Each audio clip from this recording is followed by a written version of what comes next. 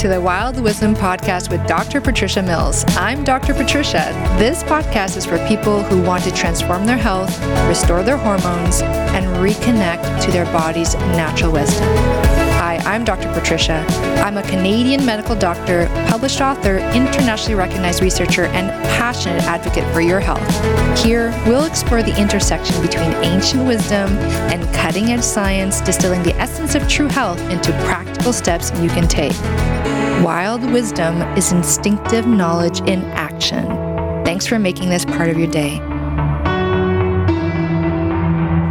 Today, we are going to be talking about balancing hormones. And my guest today is Dr. Patricia Mills. Welcome to the show.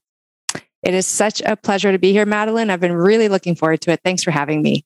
I'm really looking forward to this because, not going to lie, without giving out my age, this is probably a highly relevant conversation, basically for anybody, I don't know, 30 plus, let's just say, just to not anyway, how old I am here, but I think it's highly relevant. And I don't think we talk about this topic enough. So not going to lie, I'm super personally interested in learning about this. Oh, I'm so glad. That means you're probably going to ask really great questions, which really fuel the conversation so well. Yeah.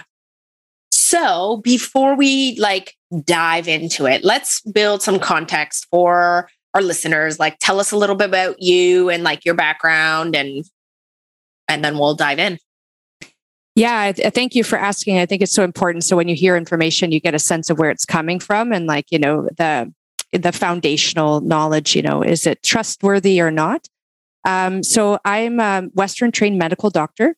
I trained at University of Toronto in Canada, and then did my specialty in physical medicine and rehabilitation at the University of British Columbia in Canada as well. And I actually was doing work with people who had fairly significant neuromusculoskeletal diseases, so spinal cord injury, ALS, MS, multiple sclerosis, everything down to autoimmune conditions, really looking at the holistic rehabilitation of these individuals. And I was also a researcher, published over 25 publications. I think I'm hitting my 30th soon. And so I had this skill set of being able to look into the research and really determine what's good quality research and what isn't, and distill the essence of it. And I would do these systematic reviews where I try to explain the essence of a topic to the scientific community or to the lay person, right? So, everything was pretty good. And then what happened was I was on the spinal cord injury ward working as the doctor there, where people have their spinal cord injury and they're still not yet discharged to the community. Very complex medicine. And I received the worst call of my life, where my dad had been diagnosed with ALS, or Lou Gehrig's disease. And that's amyotrophic lateral sclerosis. It's a fatal disease with no cure. The muscles just slowly start to shut down, including your breathing, eating muscles. And so you pass away from this condition, right? And the average lifespan is around 5 years, or even maximal kind of lifespan, because you can die pretty quickly from it, or you can live a little bit longer. And, I just was so paralyzed at first, cried my eyes out for a few weeks. And what kept hitting me was the question, why? He was an Ironman. So he raced, he cycled, he ran, he watched what he ate. He was quote unquote healthy by all North American standards, right?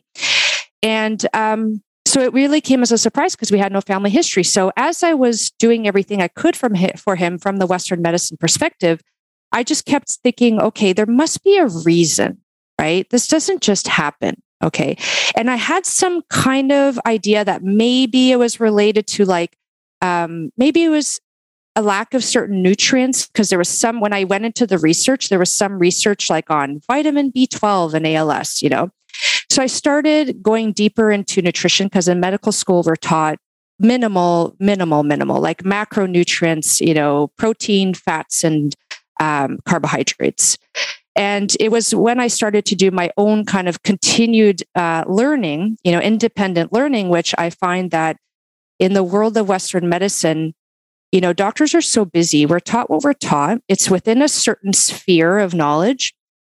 And typically, it's only when you get sick or someone you love gets sick that you're really motivated to go beyond that because you're already pretty busy in your life. So to go beyond that, you need to have a pretty strong motivation, right? To spend like your extra hours, extra waking hours and prioritize it. So I dove into nutrition. And as I dove in, my research skills became very helpful, where I would like go down a rabbit hole of information until I felt like I had kind of exhausted it and really understood it.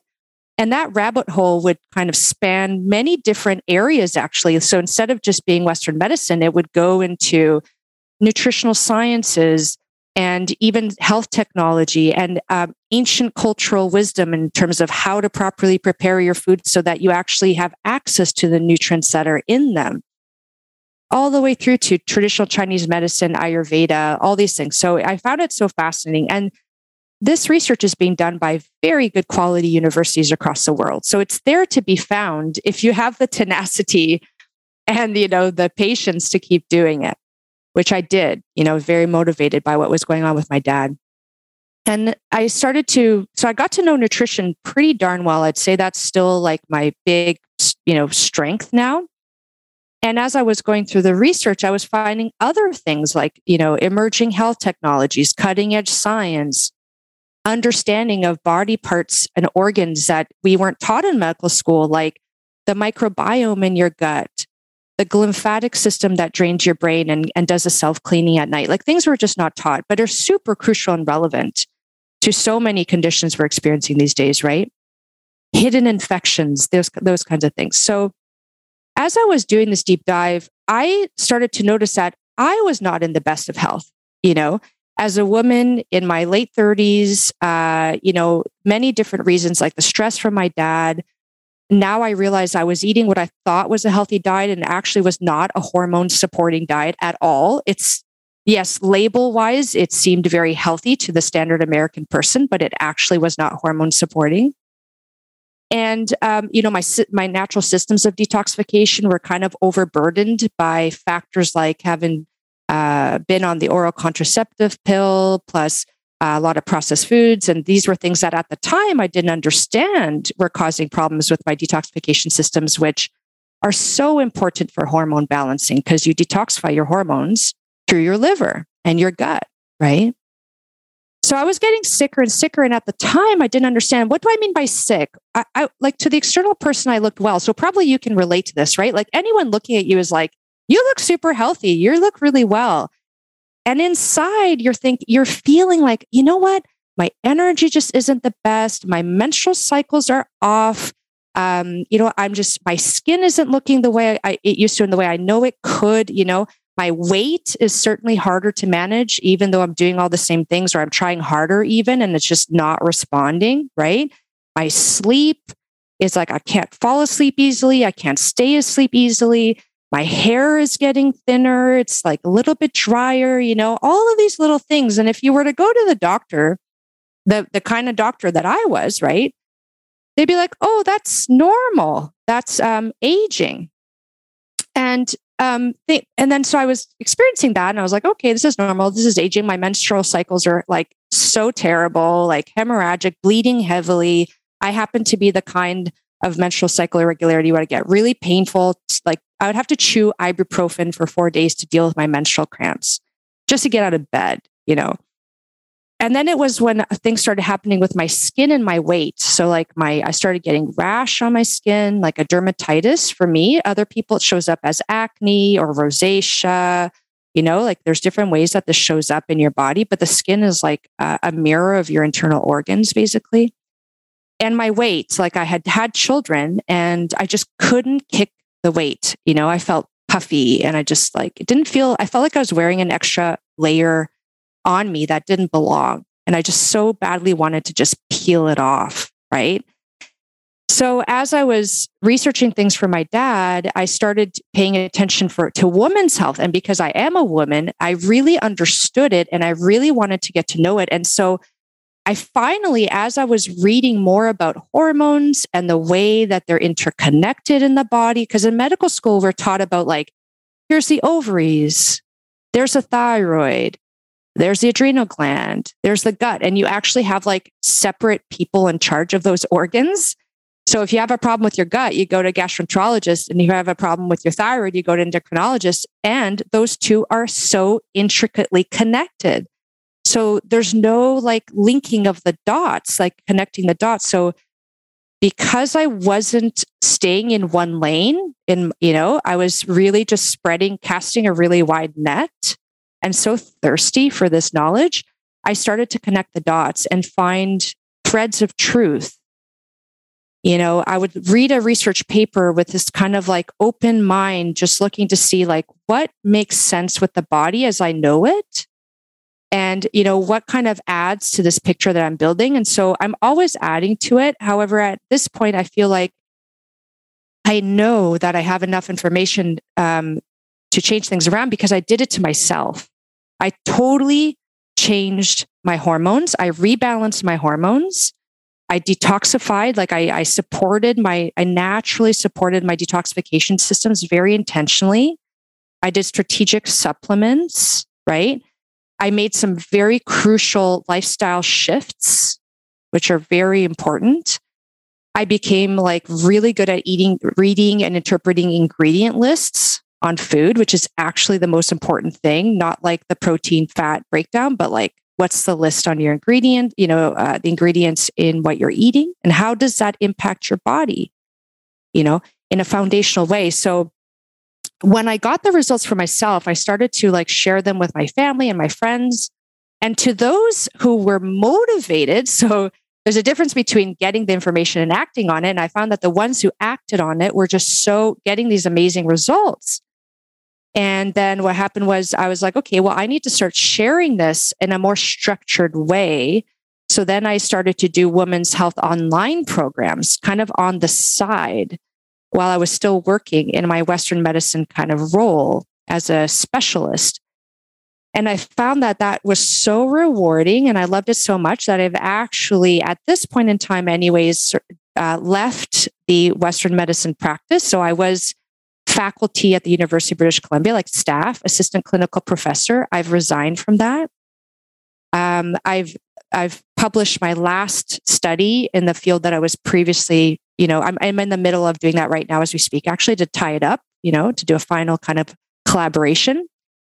And I'm turning my focus entirely on women's health because, when your body feels balanced and your mind feels calm and focused, and every body part is working well and interconnected, life is easier in every way. And because my life was so hard because of all of this for a period of time, I just want every woman to experience this. And I do believe it is our birthright and it's not our story. Yes, it's common for people to be feeling this way, but it's not normal. So I have a question. So that actually ties lovely into my question, which is, can we just kind of talk a little bit about life stages and like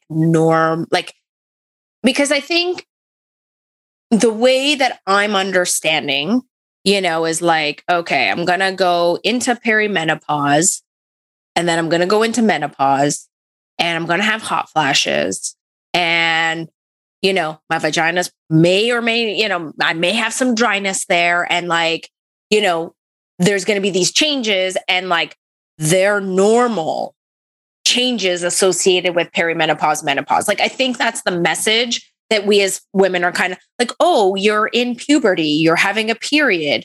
Well, that's normal for you to feel all these things. But is it? Like, so can we just maybe like have a chat of like, okay, yes, these are some changes that are going to occur hormonally that like we expect these things to happen. However, what are normal symptoms and what are perhaps flags that tells us, hey, we need to take a look at something here? That's such a good question because a lot of women don't even know that there's an opportunity to seek help and to feel better because they're experiencing what they've been told is normal. And again, what I would like to say is that having any significant issue, like, okay, let's dive into what that means. Okay. So like it's what I think is common is these issues that you talked about, right? Common is premenstrual syndrome, premenstrual tension, menstrual irregularities, increasing issues with fertility, and then having those hormonal imbalances that like change your libido, and then maybe even get you into menopause earlier. And then the menopausal transition is very rough, and some silent suffering goes on, or not so silent suffering. And that can last for like 15 years or like, never seems to go away into menopause. That's common in the Western, world. But because a lot of the world is following Western ways of living, that seems to be increasingly more global. I was born in Brazil, and when I go there, I see the changes from when I was a little girl to now, that there's distinct changes that have happened to women and men. But of course, we're speaking of women. So what should happen? So what happens is that what you need to understand is that the hormonal rhythms are created by a very beautiful kind of orchestra between many organs in the body. Like the brain sends messages through. Hormones are messengers.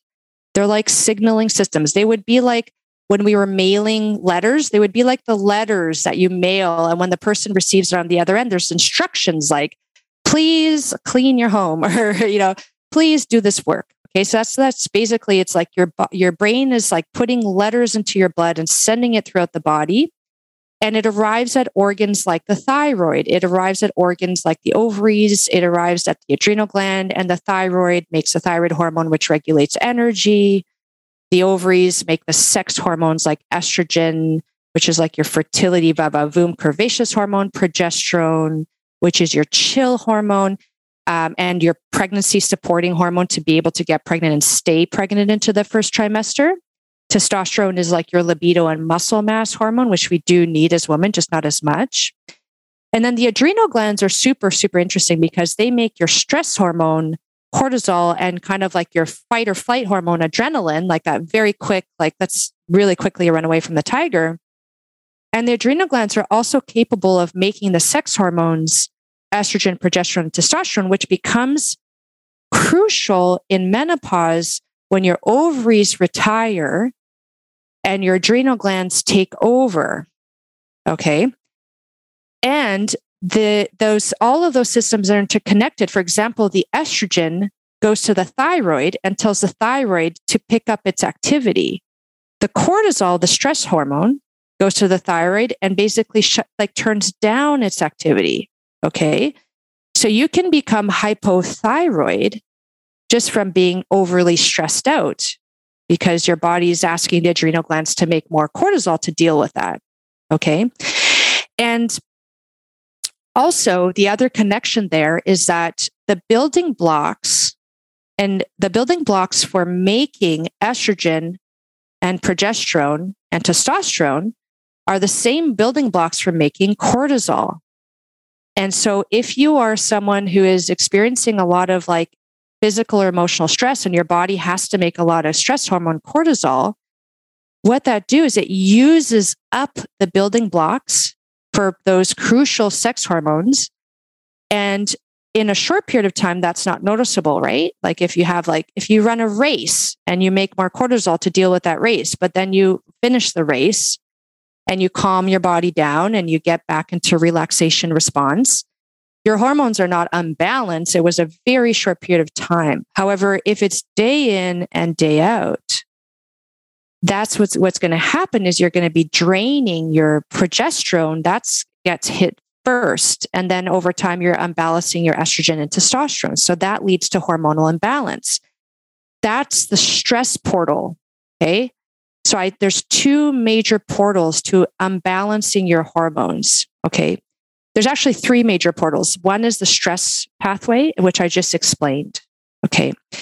And I'll go into the other two portals, but I want to tie what I just explained to what you said, because what happens is that if you have really beautiful coordination of the brain, the thyroid, the ovaries, and the adrenal glands, and the gut is an endocrine organ. It's an organ, like a body part that makes hormones. Actually, it makes a ton. It's often the most hormone producing organ in your body. Okay. Which is kind of mind blowing, not something we're taught in medical school. Okay. So if if they're each individually healthy and they're talking to each other properly, like if you have a company, you want each worker to be healthy and communicating properly, right? So you need both things happening. What happens is, let's say you're that individual where everything is really working very well. When you're young, you go into puberty, and your transition into puberty is like, oh, I've got my period, right? And your breasts are growing and your hair is forming. And typically it's not like too young, right? So like, what's too young? Well, it used to be that like it was around 11 to 13 was like pretty normal puberty age. Now it's becoming more common to have younger puberty in women and actually later in boys, okay, but younger in women. And there's lots of reasons for that, but that's common, but not normal. And then you're supposed to have a there's fluctuations in the month that are cyclical. And it's like, if you think of like a tide where there's an up and a down and up and a down. And it's not that down is supposed to be bad. Being on the low tide is not a bad or a good thing. It's simply being on the low tide, and what that experience might feel like normally is your hormones are at your lowest point when you're menstruating. So hormonally, you're at your lowest point. What that means is energetically, you tend to be more like inward focused rather than outward focused. So like less energy, quote unquote, but not in a bad way, more of like inward focusing. You're more like a little bit more withdrawn from the world, a little bit more paying attention to what you're thinking and how you're feeling and kind of assessing what your needs. And then you're sort of protecting yourself from over scheduling because you are a little bit lower energy. So you would like take a break a little bit from things like you wouldn't exercise heavily, you would maybe do some like walking in nature versus like big, strong, big runs, which you would save for your like high tide, which is your ovulation, which is in between the two menstrual periods. Like when you menstruate when you next menstruate, between that roughly is when you ovulate. And that's when your hormones are at your highest point. And so you have your highest energy, you're most energetic and magnetic. And that's when you're most likely to feel like connecting with others, like being, hosting dinners or going out for parties or that kind of stuff, right? So there would be this natural ebb and flow in your energy, which you would know and respect. Like in the ancient traditions, they would have what's called the red tent, right? And sometimes we've given that some negative connotation, but actually it was a beautiful practice where women had a place where they could withdraw to and kind of rest, right? And take a break at a time when their energy was lowest and they were, just didn't feel like being around a lot of people and doing a lot of work. So it was like kind of like a nice little break. You could think of it that way. Okay. So it's like we have our figurative kind of red tent time. And then what would happen is that you would normally have your menstruation. It wouldn't be painful. It would bleed. It wouldn't be too dark or too spotty. It'd be like a nice flow. For the first couple of days, it would be heavier. And then it would peter off and it would last. So around 5 days from the first day of bleed to the last day of bleed, you might experience like a twinge of like discomfort around the abdominal area, but not anything painful.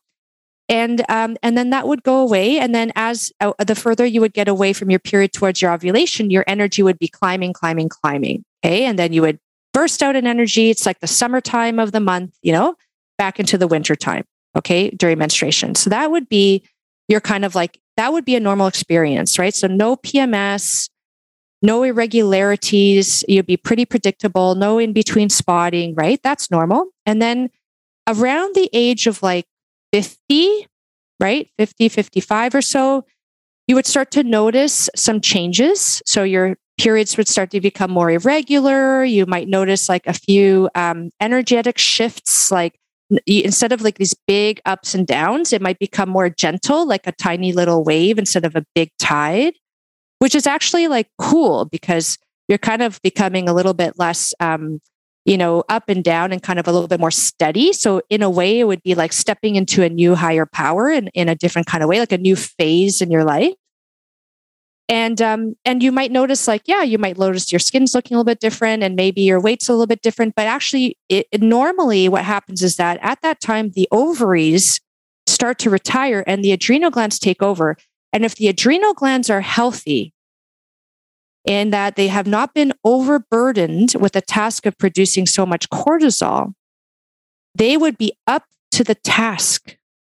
And there would be a period of adjustment, just like you have a new employee and an old employee's like, here's how you use the Xerox machine or the fax machine. And, it's like, oh God, like here comes the fax machine. This is really hard. So at first there's a period of adjustment.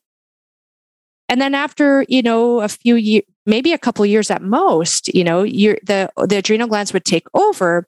And if you were to like imagine a chart, your hormones would be like at a certain level, fluctuating up and down. And they would drop a little bit. It'd be a little bit of a roller coaster ride, but then it would settle out at a lower point than before, but not down in your boots low. And it would be balanced. Because the thing about hormones, it's not so much how much you have. It is important, but it's how much you have relative to each other. So some people speak about estrogen dominance. And that's like a kind of a lay term word. Like doctors don't really like that because you can actually have like low estrogen but have more estrogen than you have progesterone. And so you're like in estrogen dominance, but strictly speaking, you still have you still don't have a lot of estrogen. Right. And so with a good, healthy menopause, you would have this like kind of like relatively smooth transition into menopause. It would be different in terms of less like big fluctuations in your energetic kind of state. And after a year of not having a period, you're technically menopause, like you're in menopause. Okay. And there would be shifts that you would do.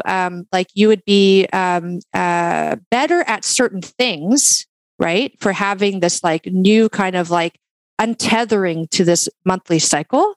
And other things would be different. Like you would no longer be fertile, right?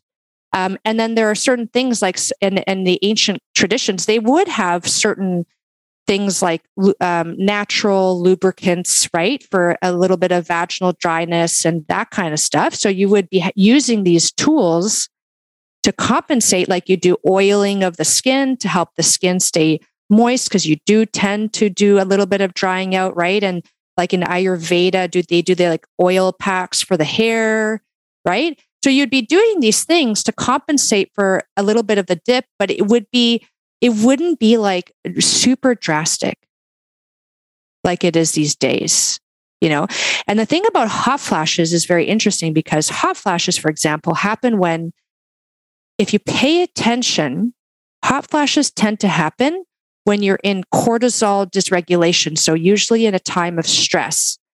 So something has like mentally or physically stressed you out, and that triggers a hot flash, because actually hot flashes are known to be due to the brain being active in a certain way in terms of physical or emotional stress. And that creates a cascade of hormonal changes, including increased cortisol. And that generates a hot flash when you're going through all of these other menopausal changes. So if you're someone who has really good stress coping mechanisms and you've been employing them for a while, and you've kind of like have some grounding in terms of trust, in the universe, and that kind of like, for some people, it's a spirituality, just a sense that everything is happening as it should. And you've got your breath work and meditation, and you have all those things. You're way less likely to experience things like hot flashes, because you're less likely to be triggered by an external event in a negative emotional reaction kind of way, which will then cause this brain to adrenal gland signaling that then generates experiences like a hot flash. It's so interesting. I wanted to just pop in here because you obviously know I'm training in somatic work, and it's so interesting when I have my personal sessions and we're working with nervous system dysregulation. Like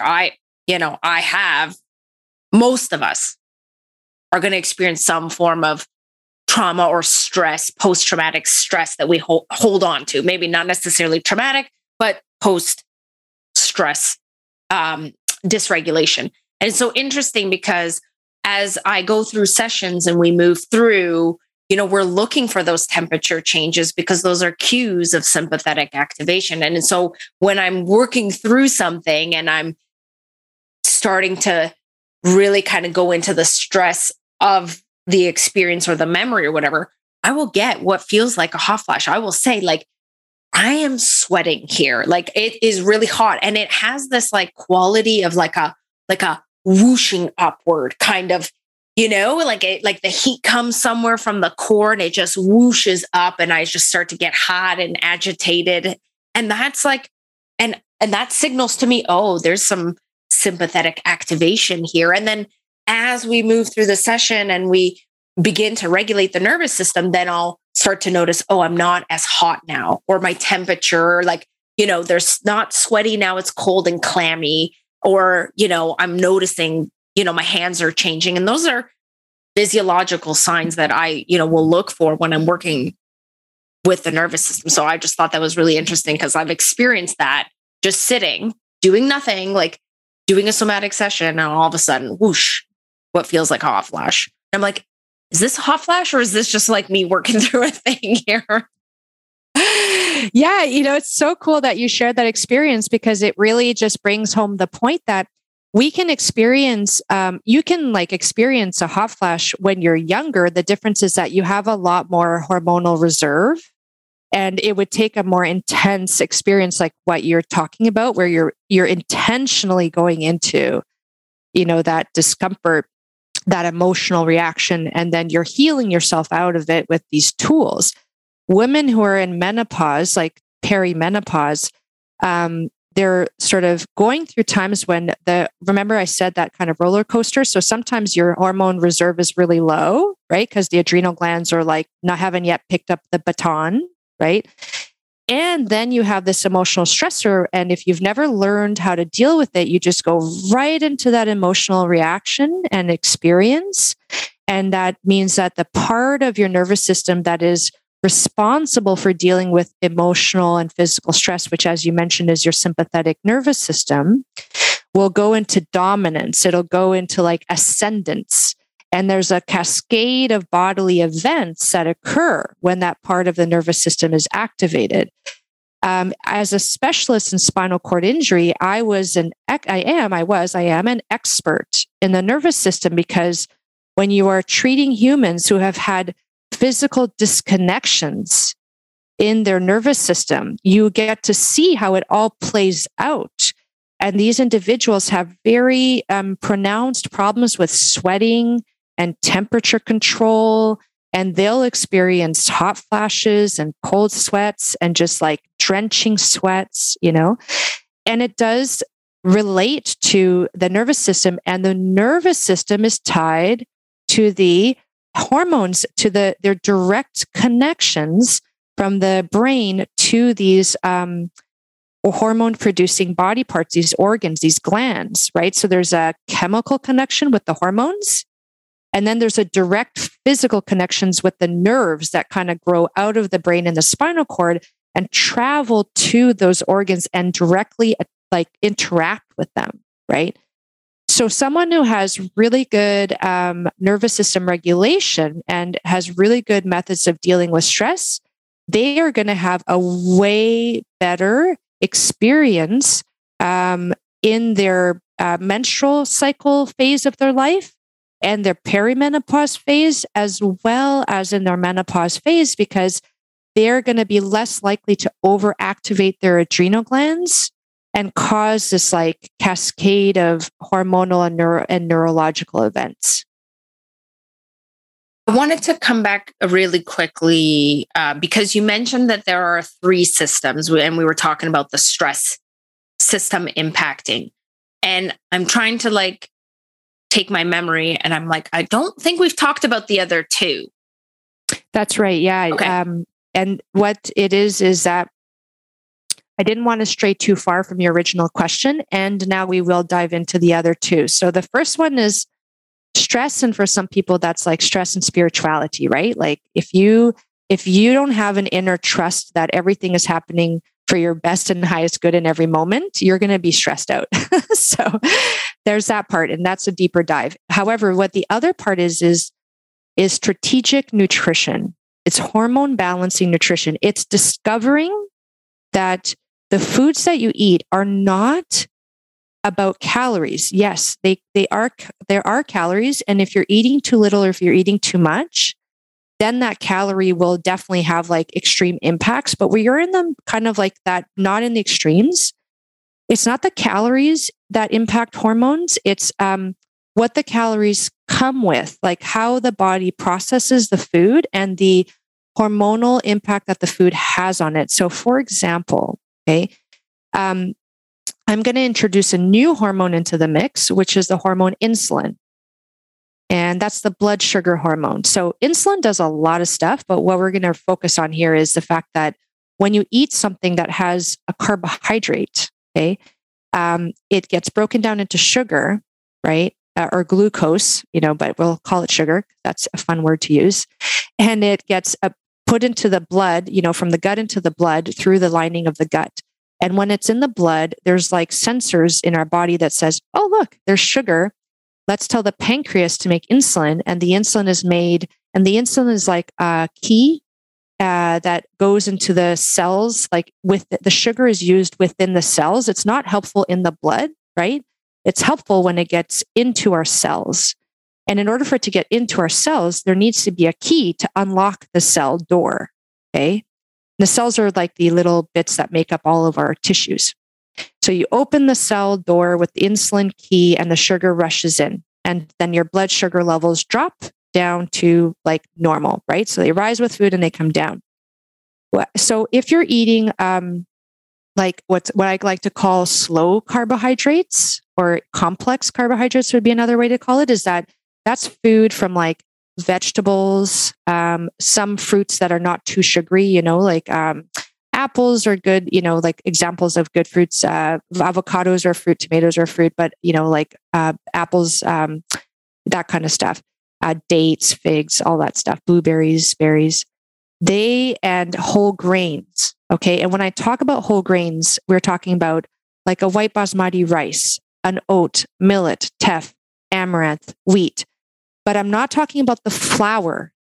Okay. I'm talking about the grain when it is whole. It hasn't been turned into a flour yet. So it is still packaged in its fibrous kind of shell, like in the fiber. Okay. And what's interesting is that when it's still packaged, so when you eat like a white basmati rice or like a rolled oats that hasn't been turned into an oat flour, the response in the blood sugar is totally different. So when you eat it whole, the body has to take time to break it down because it's not a flour, hasn't been broken down for it. So it takes time to break it down. And as it's slowly broken down, the blood sugar slowly increases. So there's like a slow increase in blood sugar. So then there's like a nice slow release of insulin. And because it's slow, you never reach like a big peak. Again, it's like a nice low kind of wave rather than a massive big tidal wave. Okay. And so when you stay within a certain range of insulin, not getting made too much and too quickly, that creates a balance of hormones. That's a hormonal balance in the body. When you eat fast carbs, which are everything I just talked about has been processed in some way that now makes it way too quickly absorbed by the body. So if it's a whole grain, that would be like the flour. So a rice flour, a wheat flour, an oat flour, an amaranth flour, a quinoa flour, chickpea flour. Okay. All of those are highly processed to turn into a flour. They work like a fast carb where when you have that, your blood sugar quickly spikes up and goes up above the threshold that you would want, which means that the pancreas has to pump out a whole bunch of insulin because sugar in the blood is very damaging. The body does not want sugar in the blood. It's very sticky and it sticks to things and it damages things. So it does everything it can to get into the cell. So it'll just pump out a bunch of insulin, so your insulin levels go really high. And then your blood sugar rushes into your blood, into your cells. And because there's massive amounts of insulin, the sugar rushes in and then your sugar crashes down really low. So it goes from being really high to really, really low. And when your blood sugar is really low, that's a physical stress for the body. What will happen is your body will make cortisol, the stress hormone, to cope with it. So now you have two hormonal dysregulations. You dysregulated insulin and you dysregulated cortisol. And remember, if you dysregulate cortisol, you imbalance over time estrogen, progesterone, and testosterone, right? So you could see how if you're having fast carbs for breakfast, lunch, dinner, snacks, you're going to be going into this like insulin and cortisol kind of yo-yoing effect, which then affects your sex hormones. Okay. And the thing is that it's so sneaky, these fast carbs. For example, if you take a fruit and you turn it into a smoothie, that's a fast carb now. Okay. If you take a vegetable and you turn it into a smoothie, it's a faster carb, but vegetables naturally have less sugar. So it's less likely to be an issue. Okay. Interestingly, even healthy packaged foods like protein bars, they have a lot of hidden sugars. There's about 56 different words that exist for the word sugar on ingredient lists. So it's like maltose, dextrose, high fructose corn syrup, which is one of the most damaging kinds, agave nectar, coconut nectar, brown rice syrup, like all of these things that sound so really healthy. Sneaky. I'm just sitting here and I'm like, that's sneaky. I know. And the thing is, no one sat down at a chemistry bench and said, we're going to dysregulate women's hormones. They were like, we got to make this stuff tasty and it has to last long on the shelf. Right. So they put it in there and there was like a low fat craze at one point. Right. And if you take out fat, it just doesn't taste good.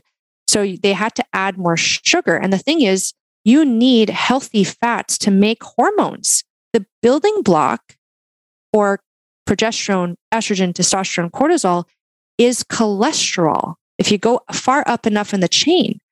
So here we had this double whammy of like not enough fat in our diets. And now research is showing that a low fat diet increases your risk of death of all causes. Okay.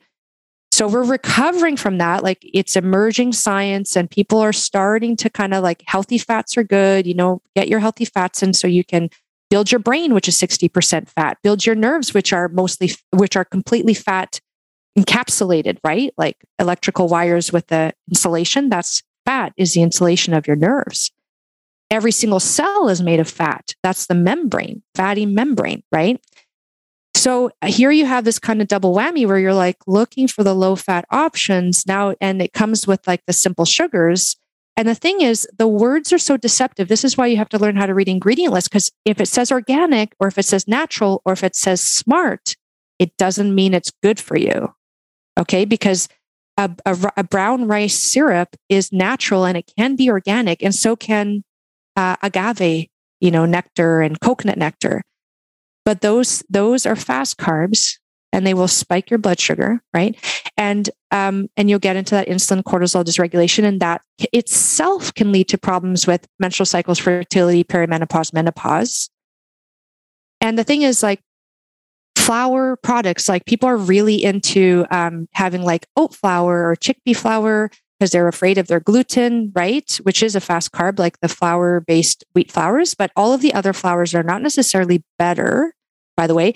And gluten-free products are just full of sugar because they're flour, with rice flour, all these things. And they add sugars to make them taste good because they don't have gluten, which is like a really nice kind of textural thing, right? And you don't have that. And fruit juices, like kids are being given fruit juice. It's not seasonal anymore when the fruit is fresh and you squeeze it and you drink it out of a cup, right? Unpasteurized and just completely raw enzymes and all that good stuff. Now it's like through the year, very pasteurized, very sugary. Even if there's no sugar added, it should not be something that you consume throughout the year. It should be fresh seasonal juices. And we've gone away from that into a year, and I see children who are displaying signs of hormonal imbalance at a pretty darn young age. I mean, type 2 diabetes is the worst kind of outcome of that. And you're seeing that just rampant everywhere. So it's not just, in your 30s and onwards, I'm seeing it in very young children, right? And because I know what to look for, I'm seeing it, unfortunately, quite a bit. And so, and then it's like the sugary cereals, it's the granolas. Everyone's into granolas, but it's full of sugar and if it's not made the right way. So anyways, those are kind of like tend to be the sneaky bits is the smoothies, the granolas, the protein bars, the health foods, quote unquote, the gluten-free foods. And that's kind of like, I was like having my smoothie every day and I would have like my granola and I would have like my whole wheat toast, and just like, or my whole wheat pasta and it's just interesting to me that I definitely was one of those people where I thought I was eating healthy, but my body was trying to tell me otherwise. And I just didn't know to listen until I started to find the information that brought clarity to that issue. I'm just, I'm sitting here and I'm listening and I'm just like, you just have this really great way of like using examples and metaphors to like bring this all together. And I'm sitting here going like, why the F? Okay. I'm going to try not to swear on the podcast. Okay. So I'm just saying, why the F? Like, are we not like, how is this not being taught to us? Like, I consider myself, just like you said, a pretty healthy person. Which made me curious about the type of smoothie I used to make, which was just romaine lettuce, spinach, half an avocado, lemon juice. It called for a little bit of stevia, so I put a little stevia in it, and then it was just like water. I'm kind of thinking, well, that was probably not as bad because it had no fruit in it, but it would still be considered a faster. That actually would be pretty good from the fast carbs perspective. That would be getting more into the third pathway, which is the gut pathway. Mm-hmm. Yeah. We'll chat about that. But I just wanted to just say, like, as you're talking, I'm like, oh, I'm probably not eating as healthy, and like people think I eat pretty healthy and I consider myself eating pretty healthy. But I think just like these little things you've said, I'm just like, are now going to be like, okay, I need to like rethink some of the things that I'm doing or how I'm prepping the food. And it's so interesting. You're talking about like berries and stuff because my mom last year went and picked elderberry and she prepared it and she made an elderberry syrup. And then we would add just like water to that.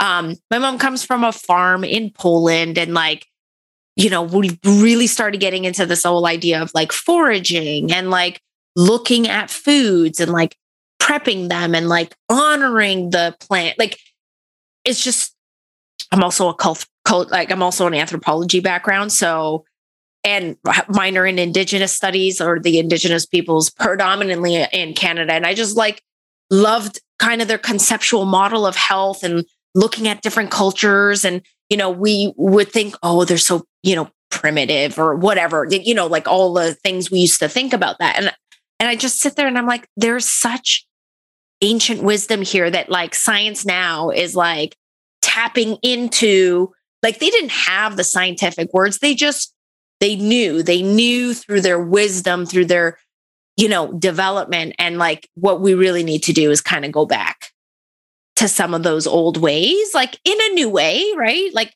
everything old becomes new, but like we need to be taught some of this stuff and we need to go back and like get reconnected with where food comes from and how it's made. And, I got a garden going this year. Like, I don't know how to garden, but I'm going to start to learn. And, I come out there and I water and I'm taking my eggshells and I'm breaking them up to give them, foods and stuff. And I think we just really need to like reconnect to some simpler ways, but I'm just really mind blown right now. And let's talk about the gut pathway. That was so good because you basically set me up to talk about my next topic, which I love. When a podcast is in flow, it's like, woo, everything's in the flow. So yeah, that ancient traditions of proper food preparation is so my jam because when I started to look into like, okay, so I'm going to cut out these sugary foods, processed foods, and I'm going to introduce whole foods into my diet. I came across a book which many of you may have heard about, which is The Plant Paradox by Dr. Stephen Gundry, right? And he talks about lectins, and I was like, okay. So I went into the research because I don't like to just take things for granted, at face value. And interestingly, lectins are a family of molecules made by plants, and I'm going to call them anti-nutrients. And lectins is just one of like a large family, which is plants, including whole grains and vegetables, not so much fruits, but mostly whole grains and vegetables. They make it inside of themselves to protect themselves from being overeaten by insects. Okay. And the thing is, if you go back to like traditional methods of how people would eat, it would be a lot of happy animal meat. Like what I mean by happy animal is like ranging, like clean kills in the forest, or, raised on a farm outside and pastured and, free range, all that kind of stuff. Right. And they would eat their vegetables and their grains, but they would properly prepare it. They would take time, like quinoa, for example. If you go to Peru, you don't just take quinoa and boil it and eat it. It's like a 3-day preparation process. I'm from Brazil. You don't just take beans and put them in a pot and cook them. You soak them for like at least overnight. Rice, white rice, right? First of all, why is it white? It's white because they take the husk off, so it's no longer brown, because the husk contains a lot of anti-nutrients. That's where the anti-nutrients are. It's usually the husk or the skin or the seeds, because that's the first layer of defense that the plant has against the insect, right? So they would take this, white rice, and they would soak it. Same thing in Asia. You soak it, and then after about 8 hours or so, you rinse it until the water comes clean, and then you cook it, right? Same thing with beans. You soak it, you rinse it, you cook it. So there's all of these ancient methods of food preparation, because they knew that these anti-nutrients that are found in our plants, when you eat them in large amounts and consistently day after day, what they actually do at the level of the gut is they damage the gut. Okay. And because we are larger than insects, it takes longer to see those effects. But I commonly will meet people who have like gone vegetarian or vegan, or increase, like they try to go healthy and they increase the consumption of whole foods, like non-processed foods. And they're okay at first and they're feeling great because they've gotten rid of the crap. However, they're slowly damaging their gut, and they run into problems with like bloating or constipation or diarrhea, or like a funny kind of weight gain around the belly area. Like there's these kind of issues that start to pop up, because those are signs that your gut or your gut lining is not being properly, protected. And I'm going to give one example just to kind of blow your mind, because sometimes you have to go a little bit deeper to really anchor a point. Nuts, right? Like so healthy, and, a handful of nuts a day keeps the doctor away. However, if you don't soak your nuts to start the germination process, the sprouting process in the nut, what happens is that the nut, if you just get it like off of the floor of the forest or whatever, right? It has a compound in it called phytic acid. And phytic acid is basically two minerals like together, like it's inositol and I'm blanking on the other one. I don't think it's zinc. Inositol and something else, okay? And inositol is like a really, really lovely compound for your body. In fact, people with PCOS, polycystic ovary syndrome, are told to take inositol because it's really good for hormone balancing. And when the inositol and the mineral are bound together as phytic acid, it doesn't get broken down in the gut, and it goes into the next part of the gut, which is the small intestine. So it's like you have you eat, there's the esophagus, your gut, the small intestine, the large intestine, which goes around your belly, and then you poop out through your rectum, right? And after your gut is a small intestine, which is a very delicate tissue of your gut where all of the absorption of your food and nutrients is supposed to happen primarily. Okay. And that very delicate lining of the gut, when phytic acid hits the lining of the gut, it actually damages, it changes the way that the lining of the gut works, like the integrity of it. So the lining of the gut, if you think of it like a coffee filter, right? you want to have the nutrients that are properly broken down seeping through. So it kind of seeps through into your body like a nice kind of, like a watery substance.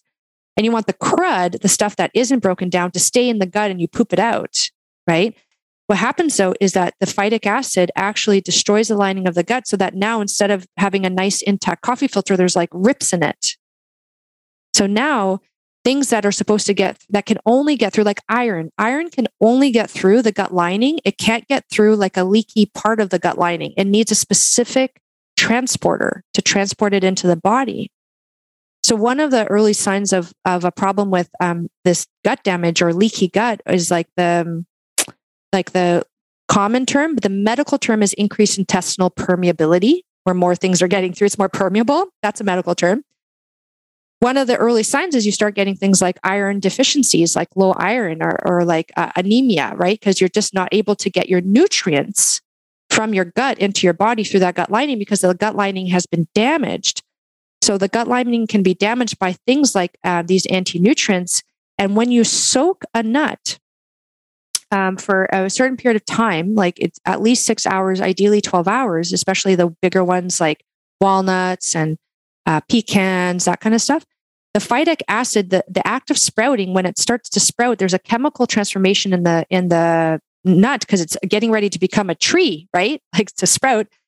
And it breaks down the phytic acid into its two components, inositol and the mineral. And now, not only do they not create damage, they are also available to be absorbed into the body so your body can use it. So it's like a double win. You don't hurt yourself and you actually gain nutrition from that, and you gain nutrition from all of your foods because your lining is intact. Now, it's interesting that we started with plant anti-nutrients, right? Because you mentioned the idea of like getting back. So if you're an immigrant from another country into North America, as I was, if you go to your grandmothers or your great grandmothers, they'll tell you about soaking, sprouting, fermenting, pressure cooking, or cooking for long periods of time if they didn't have a pressure cooker. There were multiple steps involved, and some needed like significant steps. Like cassava is deadly if you don't. Kidney beans can kill. Like a raw kidney bean can kill you. It's got toxic stuff in it if you don't properly prepare it, right?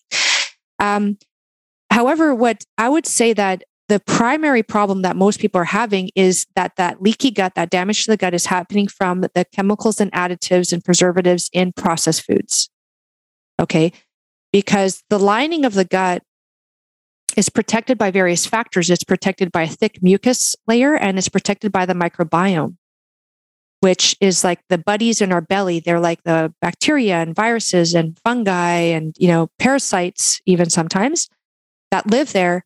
And when they're healthy, you're healthy. And when you're healthy, they're healthy. It's like this really beautiful symbiotic relationship. We've co-evolved with them, actually.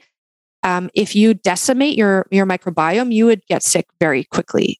And the studies show whenever they look at the microbiome that a population that's healthy and a population that's unhealthy, like any population from autism to Alzheimer's, from multiple sclerosis to ALS to Parkinson's, they all have problems with the microbiome. We don't know what happened first. Did the microbiome get sick and we got sick, or did we get sick and they got sick?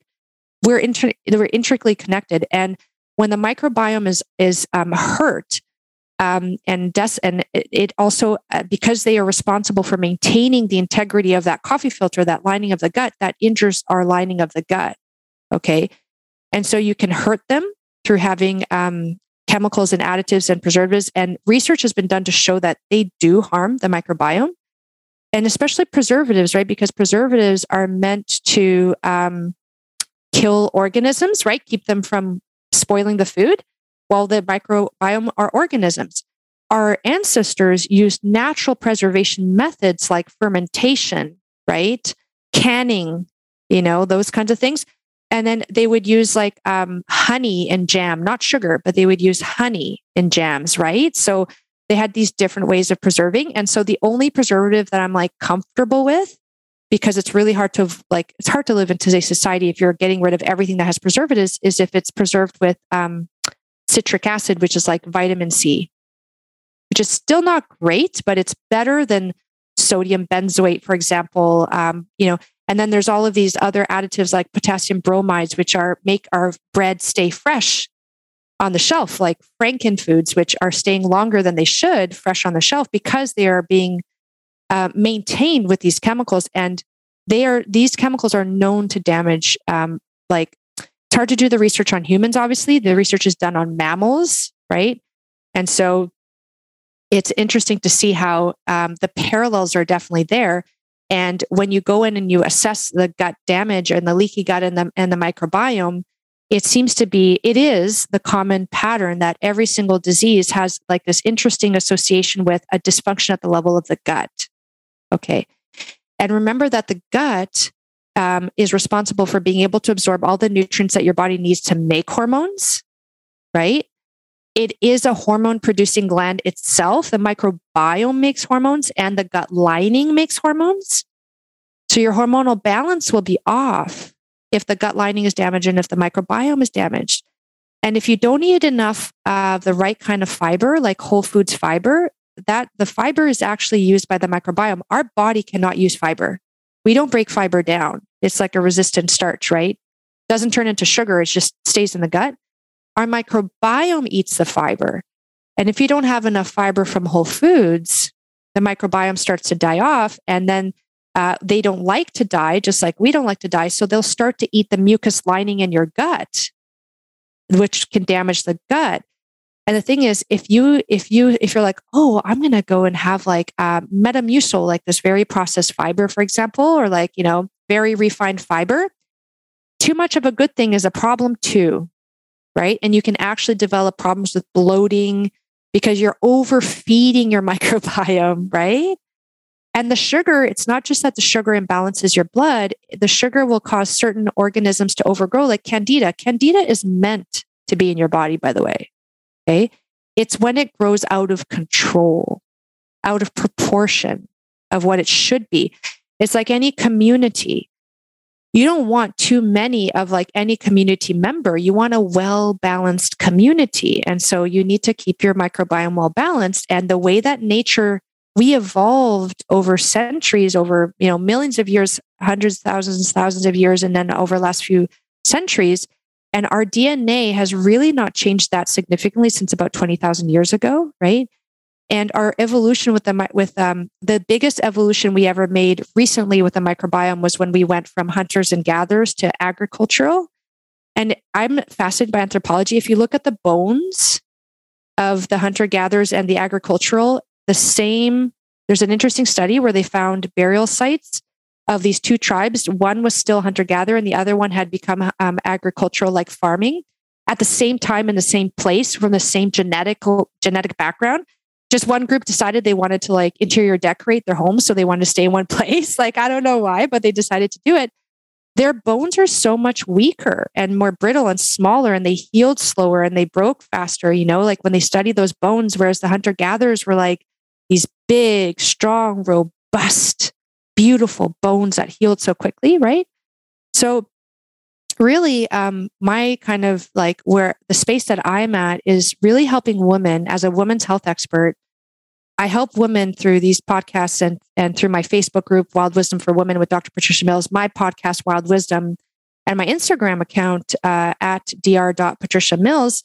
I am constantly sharing this wisdom and approaching it in different ways and giving examples, particularly my Facebook group, of like, how do you eat ketchup?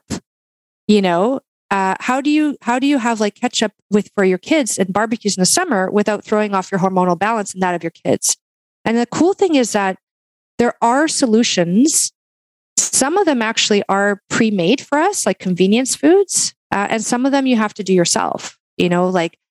Which requires a little bit more advanced planning. Like if you're going to soak something, you got to think about it the night before or that morning, right? Like this morning, I took my rice and I soaked it, because I'm going to cook it tonight. But then the actual act of cooking is not that different.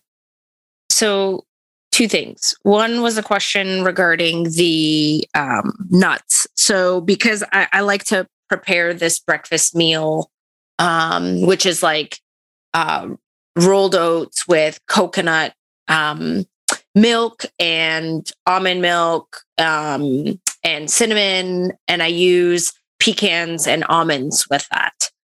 you're saying that I should soak those for 24 hours ish, and then cut it up and then put it in and then I could put it into this, I'll tell you exactly what you have to do actually. Yeah. So there's a few missing steps that'll make all the difference for you there. First of all, you have to soak your oats, right? So you have to take your oats the night before, put it in water, and soak it overnight. I like to put a little yeast probiotic in there that eats up all the simple sugars, like the loose flour. It's a Saccharomyces boulardii is the probiotic. You can buy it at any health food store. Just open the capsule, put it in, and it just does a gentle fermentation as well, which is really nice because when that kind of yeast, which is a very healthy yeast for our body, eats sugar, it poops out vitamin Bs. So it becomes like not only soaked and starting to sprout the oat, like germinate, which releases the oat nutrients and decreases the oat anti-nutrients because oat has anti-nutrients as well. Then the next day you can drain it if you want, or you can just take that that water and use it as your cooking water. Okay. So that's first, you have to soak your oats. The next thing is, in order to properly prepare nuts, you have two options. You can you soak them overnight, which is 12 hours or over the day. You put in a tablespoon of sea salt into the water, okay? Which and if you're worried about mold, like some nuts are more mold prone, like Brazil nuts, which are really high in selenium, which is great for your thyroid, as an example. But they tend towards mold. So putting in like a 1/8 of a teaspoon of baking soda will help get that mold under control. Yeah, mostly use pecans and almonds. Yeah. Well, interestingly, pecans. I've come across a few batches which, like, after a while you get used to looking, and they're like, if they're a little bit sticky, they might have some mold to them, so that's something that you would want to do. And actually, if you put in baking soda into your nuts, it doesn't do any harm. And if you put in baking soda into your beans, it decreases the gas producing molecules. So that's kind of a neat tip, because sometimes like beans, the fart, fruit. Totally. But then you soak it. So back to the nuts, you soak it. And then the thing is, their nuts are kind of like gross when they're soggy. If you're making like an almond milk yourself or a cashew milk, then yeah, you can take that and put it in the blender. You don't have to dry it out again. You just get it wet. However, if you wanted to have it as a nice crunchy thing you want to then put it on a glass baking dish, spread it out, turn your oven to the very lowest temperature, which for me is 170 degrees. Yeah, I think really that's low. Fine. Yeah. Yeah. And you just let it sit there for the day or the night. Okay. And at the end of it, they should be crispy, like dry, really dry. And the nice thing is, if you eat a nut before you prepare it compared to after, the taste of the crispy nuts is like butter, because it has no more bitterness in it. The anti-nutrients, if you really pay attention, they taste bitter. Yeah. So, but you don't know, because you would thinking know that. Making this healthy breakfast meal. Actually, it's a JJ Virgin recipe I got from her. Except you're talking about like the food prep. Like, it just astounds me, like the wisdom that we have lost around food that like is brilliant. And that led me to the second point I wanted to mention. And I don't know if you've read about this, but I am so intrigued and fascinated by this book called Braiding Sweetgrass. It's by Robin Wall Kimmerer. So she is a Potawatomi. She comes from Potawatomi community, and she's a botanist, an indigenous botanist. And her book is like the teachings of the plants, but also teachings for how we, like, it's not just to say, oh, you need to take care of the plant because this is what it does. It's like she gives us advice on like how we can begin to reconnect with nature, reconnect with plants, reconnect with our gardens, and all of these beautiful things. So that's a total side note for like book club. I think you would love it. I'm just loving the stories and the information about plants. And that's what's motivating me to like grow my thing. And, and it brings me back to also like my Polish roots. Like we used to can everything. We didn't have refrigerators, and like we had to keep our potatoes down in the cold cellar, and like grandma used to do this, and like I've lost that, like I have no idea how to do any of that. Like thankfully my mom does. And so like I'm going to have to hit her up for that, because now I see the wisdom of holding on to those ancient traditional wisdoms of us being connected to our food, connected to nature, because it is the greatest teacher. It tells us how to be healthy. And so she talks about like how to prepare cattails, and like all the different uses of cattails and how we can eat it and what it's really good for. And it's also medicine. And anyways, I think you would just love it. So that was a total side note and a plug for her book. Thank you. I'm definitely going to look into that, because I love to geek out on that kind of stuff. And what's really cool is that all of these traditional methods of preparation have been proven in research. So if you actually look for research that has been done on the effects of sprouting, soaking, fermenting, germination, all those sorts of things, it is astounding. Like it's all there. Like, you decrease anti-nutrients by 80% when you do proper soaking, sprouting, and fermenting, and they've measured those amounts, right? And they've even done studies on like lentils. And a lot of the research comes out from India, actually, because India is a very plant-based country in general. So they're always very interested in knowing, like, is this actually healthy for us and what's the best way to prepare? So a lot of really interesting research from Indian universities on these things. So I'm creating an all-in-one complete guide to proper food preparation, because right now when I'm like helping people, I have to direct them to like 5 different resources, and I realized that I really needed to make an all-encompassing one complete guide. I can just be like, here you go. And then you just have that in your kitchen. And no matter, the thing is, a lot of the recipes that are out there, I notice, are very quote unquote healthy, as you say, the breakfast recipe.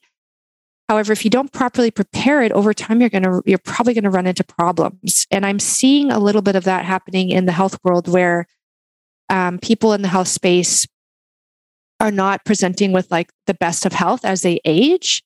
And I'm always curious about that, because I'm always observing myself, like, is what I'm doing, is my method working? Because if it's not working, I have to reassess my method, right? Mm-hmm. So it's just an interesting thing to notice. And so I think one of the missing pieces is this proper food preparation, because everyone's got the process, don't eat processed foods kind of down, although people don't understand that it's actually very damaging at the level of the gut and the microbiome. Other things that hurt the microbiome is antibiotics and anti-inflammatories like ibuprofen. So remember, I was chewing ibuprofen, right? And the thing is, you can't avoid antibiotics. I almost died from meningitis as a child. I had IV antibiotics for 2 weeks. Thank God for IV antibiotics. And I didn't know at the time, no one really knew that you had to replenish, like recover from this event and replenish the microbiome and work to like rebuild the gut lining, which was definitely damaged during that time, right? Yeah. Yeah. I had a run in with H. pylori, and I did the antibiotic route. And it was interesting because I listened to a podcast that was talking about it being a very ancient gut microbiome. And in fact, highly protective against acid reflux and all kinds of issues. And something in my mind clicked and went, you know what? I actually don't need to annihilate you. I annihilated you. You came back.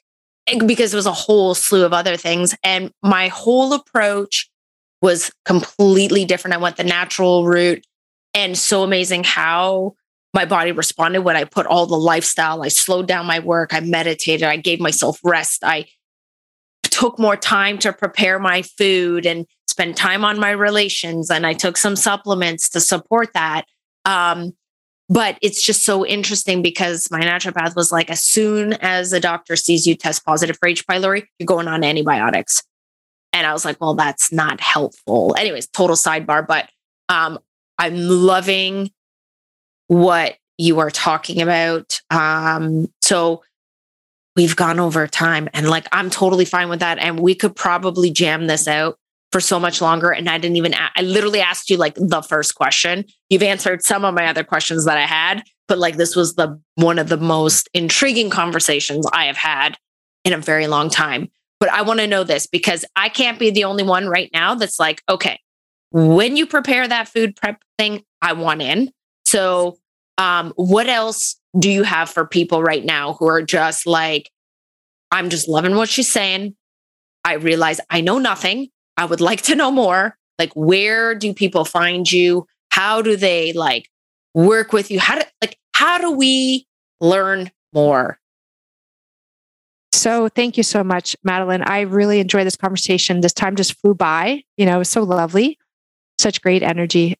What I have for you, the listener, a free gift. It's my ebook that I poured a lot of love and heart and soul into it. There's a lot of amazing golden nuggets. And if you actually take this on and download the ebook and follow what I recommend, like if you have that motivation, remember I said those women that I saw the changes in, you have to take action.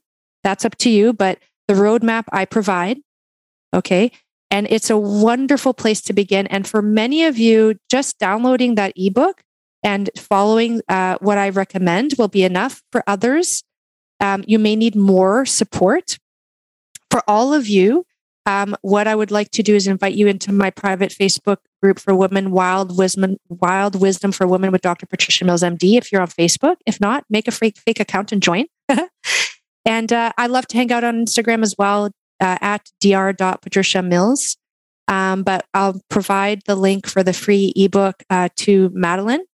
And it's really foundational. It's a really amazing, very highly effective, like we are busy women often without a lot of time. And you just want to make sure that the time you are dedicating is going to give you results.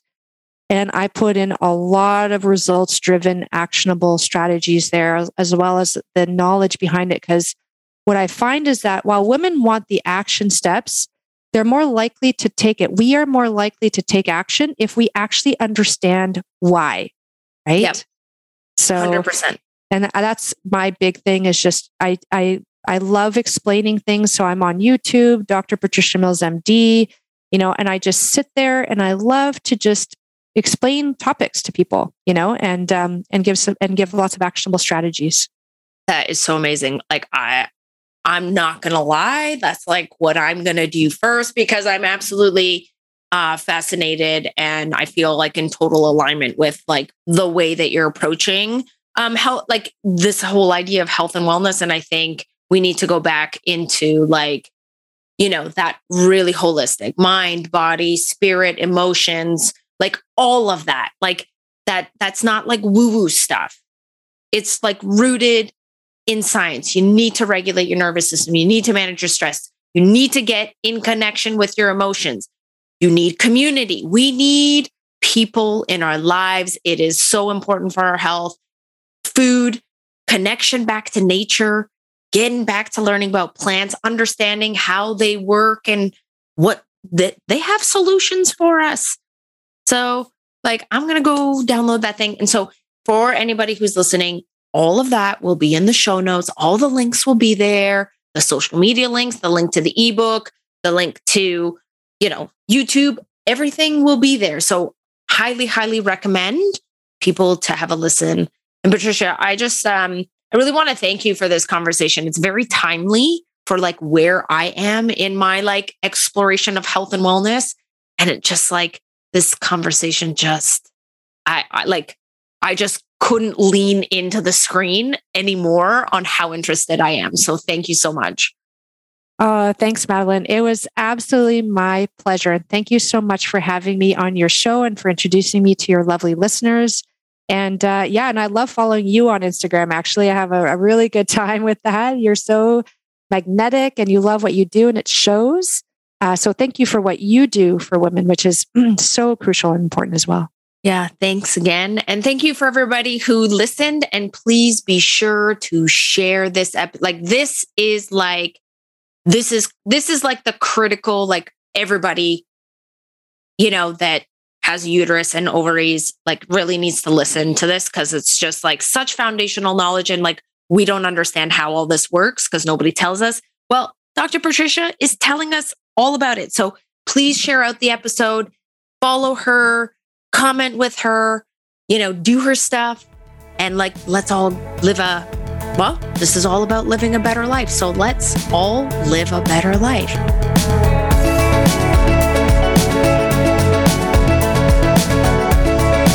Thank you for taking the time to listen to this podcast, Wild Wisdom with Dr. Patricia Mills. If you like this podcast, please take the time to like and subscribe, and please feel free to leave any comments and look below for the contact information if you want to connect with me directly.